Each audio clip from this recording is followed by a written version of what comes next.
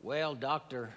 Blazing, I think, painted the picture precisely as it is in describing my relationship with Dr. Patterson.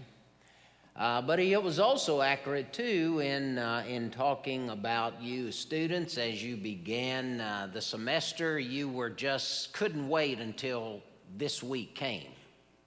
Now, for most of you, you wish you had more time. It seems like that's always the way it is. We want to hurry up and finish, and then yet when it's there, it's crunch time, we're not quite ready because we still have papers and studying and other things that we have to do. And I'm grateful that you have chosen to come and be at chapel today just to take some time and to be spiritually renewed and refreshed as you continue your studies. I'd like to preach this morning on out of the book of Isaiah about Hezekiah and experiences that he had in his life. So I invite you to take your copy of God's Word and open it to Isaiah chapter 38. We're going to be looking at verses 9 through 20. Here Isaiah is writing and he's going back over certain circumstances of his life and talking about them here. And in Isaiah chapter 38, beginning with verse 9, here's what he writes. This is the writing of Hezekiah, king of Judah, when he had been sick and had recovered from his sickness. I said, in the prime of my life, I shall go to the gates of Sheol. I am deprived of the remainder of my years. I said, I shall not see Yah, the Lord in the land of the living. I shall observe man no more among the inhabitants of the world. My lifespan is gone, taken from me like a shepherd's tent. I have cut off my life like a weaver. He cuts me off from the loom. From day until night you make an end of me. I have considered until morning. Like a lion, so he breaks all my bones. From day until night you make an end of me. Like a crane or a swallow, so I chattered. I mourned like a dove. My eyes fell from looking upward. O Lord, I am oppressed. Undertake for me. What shall I say? He has both spoken to me, and he himself has done it. I shall walk carefully all my years in the bitterness of my soul. O Lord, by these things men live, and in all these things is the life of my spirit. So you will restore me and make me live. Indeed, it was for my own peace that I had great bitterness. But you have lovingly delivered my soul from the pit of corruption, for you have cast all my sins behind your back. For Sheol cannot thank you. Death cannot praise you. Those who go down to the pit cannot hope for your truth. The living man, he shall praise you as I do this day. The Father shall make known your truth to the children. The Lord was ready to save me. Therefore, we will sing my songs with stringed instruments all the days of our life in the house of the Lord. You know, during this Christmas time, certain movies have become classics because they resonate with their audiences. And one of those movies is entitled It's a Wonderful Life. Most all of you probably have seen it. And you know the plot to that story. Here is George Bailey, who takes life for granted, and then through a series of brokenness and pain, he despairs of life, even to the point of suicide. And then divine intervention takes place in the character of an angel named Clarence. And in that divine intervention through this angel named Clarence causes George Bailey to re-examine his life, and the end of it was he had a new outlook upon life. It all was birthed out of his pain and brokenness. C.S. Lewis writes in his book, The Problem of Pain. He says, we can rest contentedly in our sins and in our stupidities. Everyone who has watched gluttons shoveling down the most exquisite foods as if they did not know what they were eating will admit that we can ignore even pleasure. But pain insists upon being attended to. God whispers to us in our pleasures, speaks in our consciences, but shouts in our pains. It is his megaphone to rouse a deaf world. The truth of the matter is, pain can be a most effective teacher. However, sadly, firm resolutions made during the height of pain can quickly disappear with healing. In fact, one hospital chaplain quipped that every surgery patient wants to become a Christian on the day after their operation. He says that when the drugs begin to wear off, pain is so great that the patient is convinced that he or she is doomed to die. But then after a few days, the desire to live replaces the desire to die, and the deathbed vow is soon forsaken. Those of you who have experienced surgery can probably relate to those sentiments. Hezekiah, though, when we look at the text, and we know the history of what the Bible records about his life, Hezekiah was on his deathbed. And he went through great physical suffering. He went through all of the emotional bitterness that he was going to die, and he cried out to the Lord. And in the midst of all of that, God in his mercy heals Hezekiah.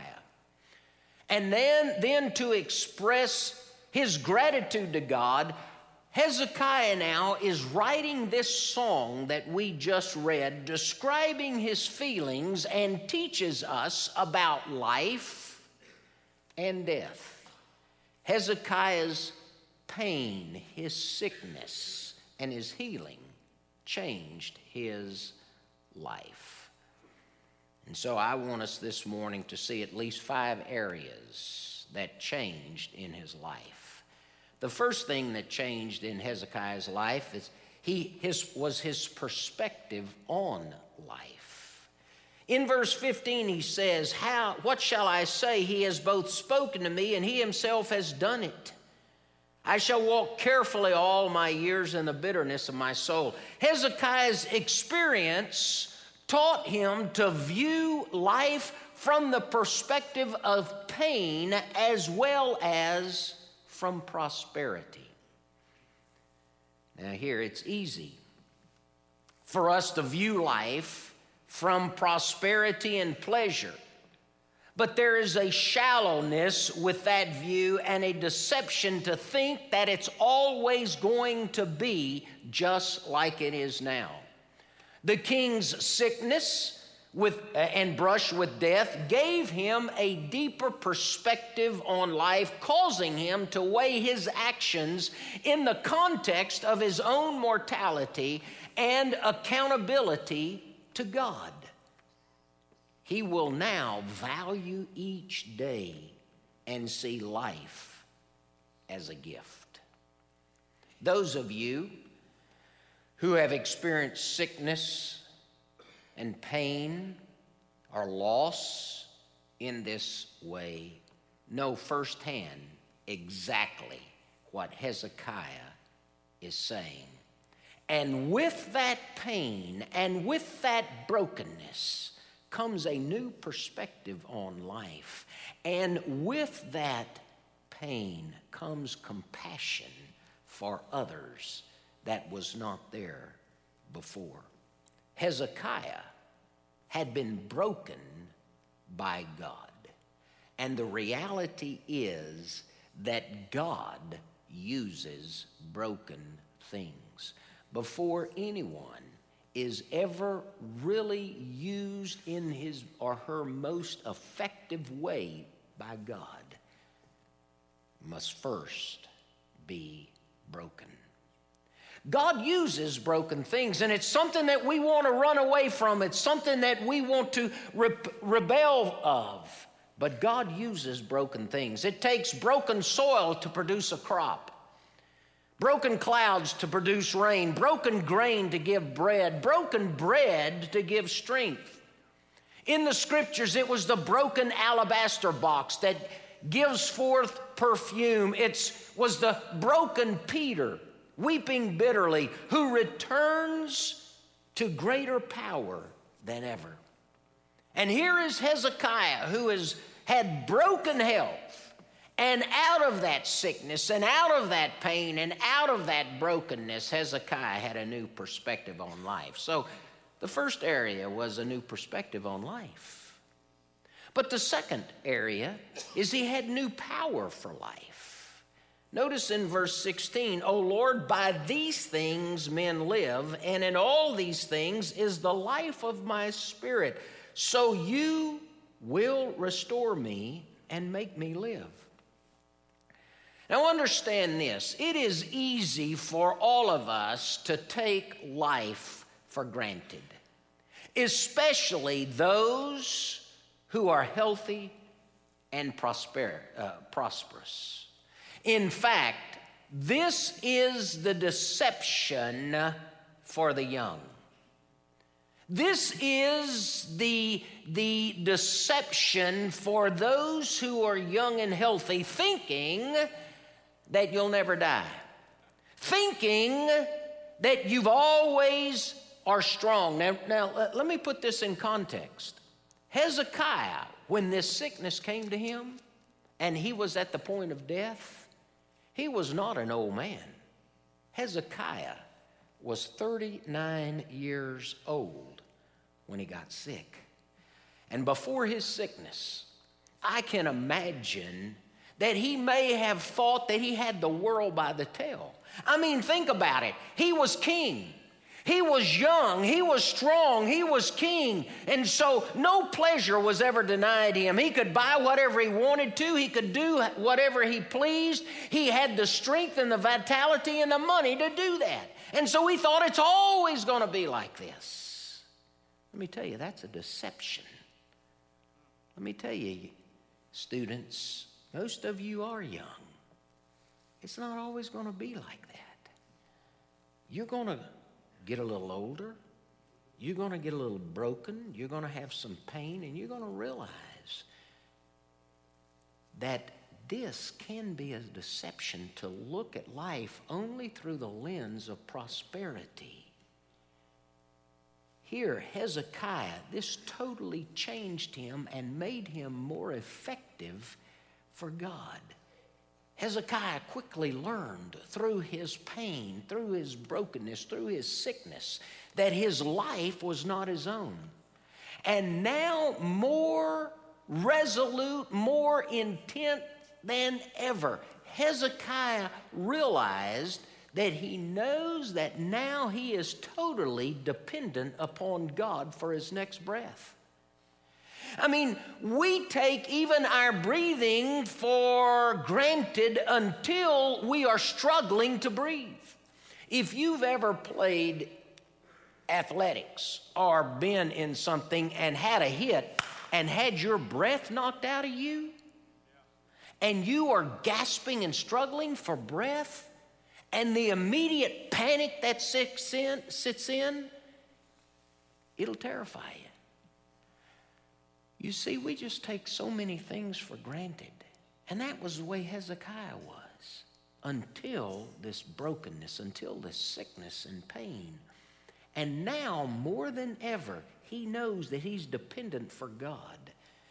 And he realized, even as king, even in the prime of his life, even with all the power that he had, Hezekiah realized that he could not add one day to his life, that his life was in the Lord's hands.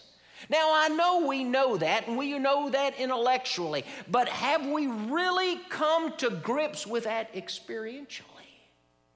It makes a difference in ministry And it makes a difference in effectiveness in your life when you realize that you, even in your youth and strength and vitality and health, that you actually are living on borrowed time. I mean, listen to what the Bible tells us. 1 Timothy chapter 6 and verse 13. It tells us this, that the scriptures tell us how that in that God gives life to all. And then he tells us in James 4 and 14, what is your life? It is but just a vapor. It's here and gone. Just like Dr. Blazing said, you started this semester and you just couldn't wait until this time comes, and you stop and look back over it and you realize, man, that semester went like this. That's our lives. In fact, Hebrews 9:27, it's appointed a man once to die, and after that, the judgment. You see, his power, even as king, he could not add one day to his life. And I know we're young and healthy and think we're going to live forever. We don't. My second year of seminary, one of my friends who was in the graduate program, the PhD program, all of a sudden out of the clear blue was sick, started throwing up, went to the hospital, and guess what?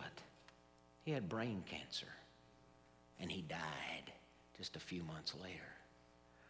The next year, I graduate with my master's degree, and right after I graduate, about a month later, one of my friends that was there was killed in a private plane crash. Who would have ever thought it? We've probably all known that, and yet we think here they're going to live forever. And what Hezekiah is saying here is we should always live our lives in the context of our mortality. Because when we do, we'll be more effective and more laser-like focused in what we're to do instead of wasting away things. So here we see that he had a new perspective on life, but he had a new power for life. But then another area, he had new peace in life after all of this. Notice in verse 17 what Hezekiah talks about. He says, indeed, it was for my own peace that I had great bitterness. But you have lovingly delivered my soul from the pit of corruption. You have cast all my sins behind your back. Now Hezekiah realizes that the bitter experience of his sickness and facing death actually had a greater goal in his life of bringing the peace of God in a deeper measure in his own life. And he realizes that this bitterness was actually for a greater benefit in his life. That is a different way for us to view pain, to view brokenness, because we don't see how it's going to benefit us. You remember as a child growing up in the home, some of you who are parents and maybe have older children, and when you were disobedient and you were getting ready to be disciplined by your parent, did your parent ever say to you, well, I'm doing this for your own good? Did that ever happen to you? I think for most of us, our parents said, before they disciplined us, now you got to understand I'm doing this for your own good, and you're scratching your head saying, no, you're not. And then sometimes our parents, I've done this to my own son, and it's happened to me too, when they'd say, now, you need to understand this is going to hurt me worse than it hurts you. Yeah. And you're about ready to be on the receiving end of discipline, and you're thinking, you're not telling me the truth. You're lying to me, because it's going to hurt me a whole lot worse than it hurts you. But the reality is, that is loving discipline, and it actually is helping you more than you realize. This is why the Bible tells us in Hebrews, those whom God loves, what does he do? He chastens, he disciplines. You see, here, pain does have benefits. And Hezekiah saw the love of God in the midst of his sickness, and out of that love of God, he learned the meaning of forgiveness through his bitter experience. Things that we can never experience without that. And so here, there was a new peace in life. But then Hezekiah also saw a new purpose in life. Notice in verse 18, he says, "For Sheol cannot thank you, death cannot praise you, those who go down to the pit cannot hope for your truth. The living man, he shall praise you as I do this day. The Father shall make known your truth to the children." Hezekiah sees life now. He sees his life now as a time to serve the Lord. And he realized, you know what? Death ends that opportunity for us to serve the Lord here. He's basically coming to a really brilliant truth. You can't serve God on earth when you're dead. You've got to serve God in the strength of your life while you're alive. And if you don't serve God now in this life, you have wasted all of your opportunities to do that. That's the reason why Paul said, "For me to live is Christ." And so here for us, the life, the strength, the health that God gives us is for us to serve Him, because when we are dead, we can't serve Him here any longer.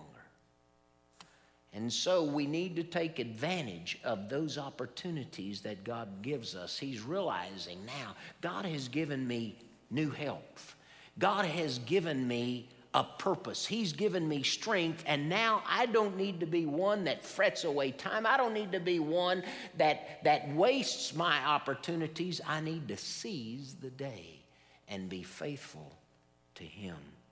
So there was a new purpose in life. There's one last thing here. You see, he has now a new praise in life. And in that, in verse 20, he concludes his song by saying this: "The Lord was ready to save me. Therefore we will sing my songs with stringed instruments all the days of our life in the house of the Lord." In Hezekiah's reign, he brought back musical instruments and joyful song to worship in the temple. If you would turn back in your Bibles to 2 Chronicles chapter 29, because you see, Hezekiah was a good king, and he restored temple worship. And look at it here, beginning with verse 18.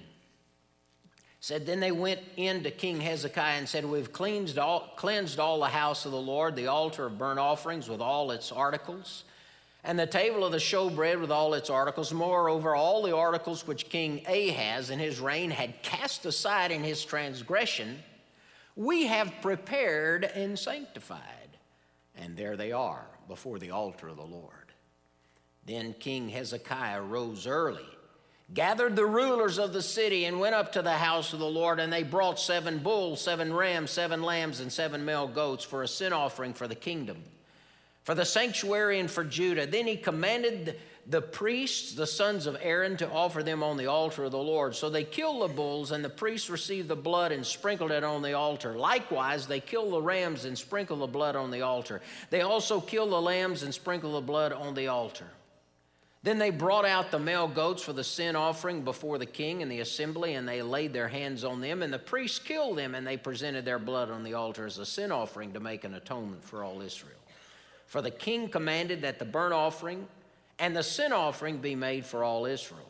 And he stationed the Levites in the house of the Lord with cymbals, with stringed instruments, and with harps, according to the commandment of David, of Gad the king's seer, and Nathan the prophet.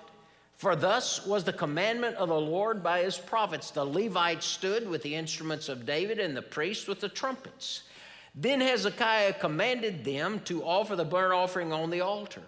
And when the burnt offering began, the song of the Lord also began with the trumpets and with the instruments of David king of Israel. So all the assembly worshiped. The singers sang and the trumpeters sounded. All this continued until the burnt offering was finished. And when they had finished offering, the king and all who were present with him bowed and worshiped. Moreover, King Hezekiah and the leaders commanded the Levites to sing praise to the Lord with the words of David and of Asaph the seer. So they sang praises with gladness, and they bowed their heads and worshiped. Up until this time, there had been no worship there. The evil King Ahaz before had, because of his transgression, it all stopped.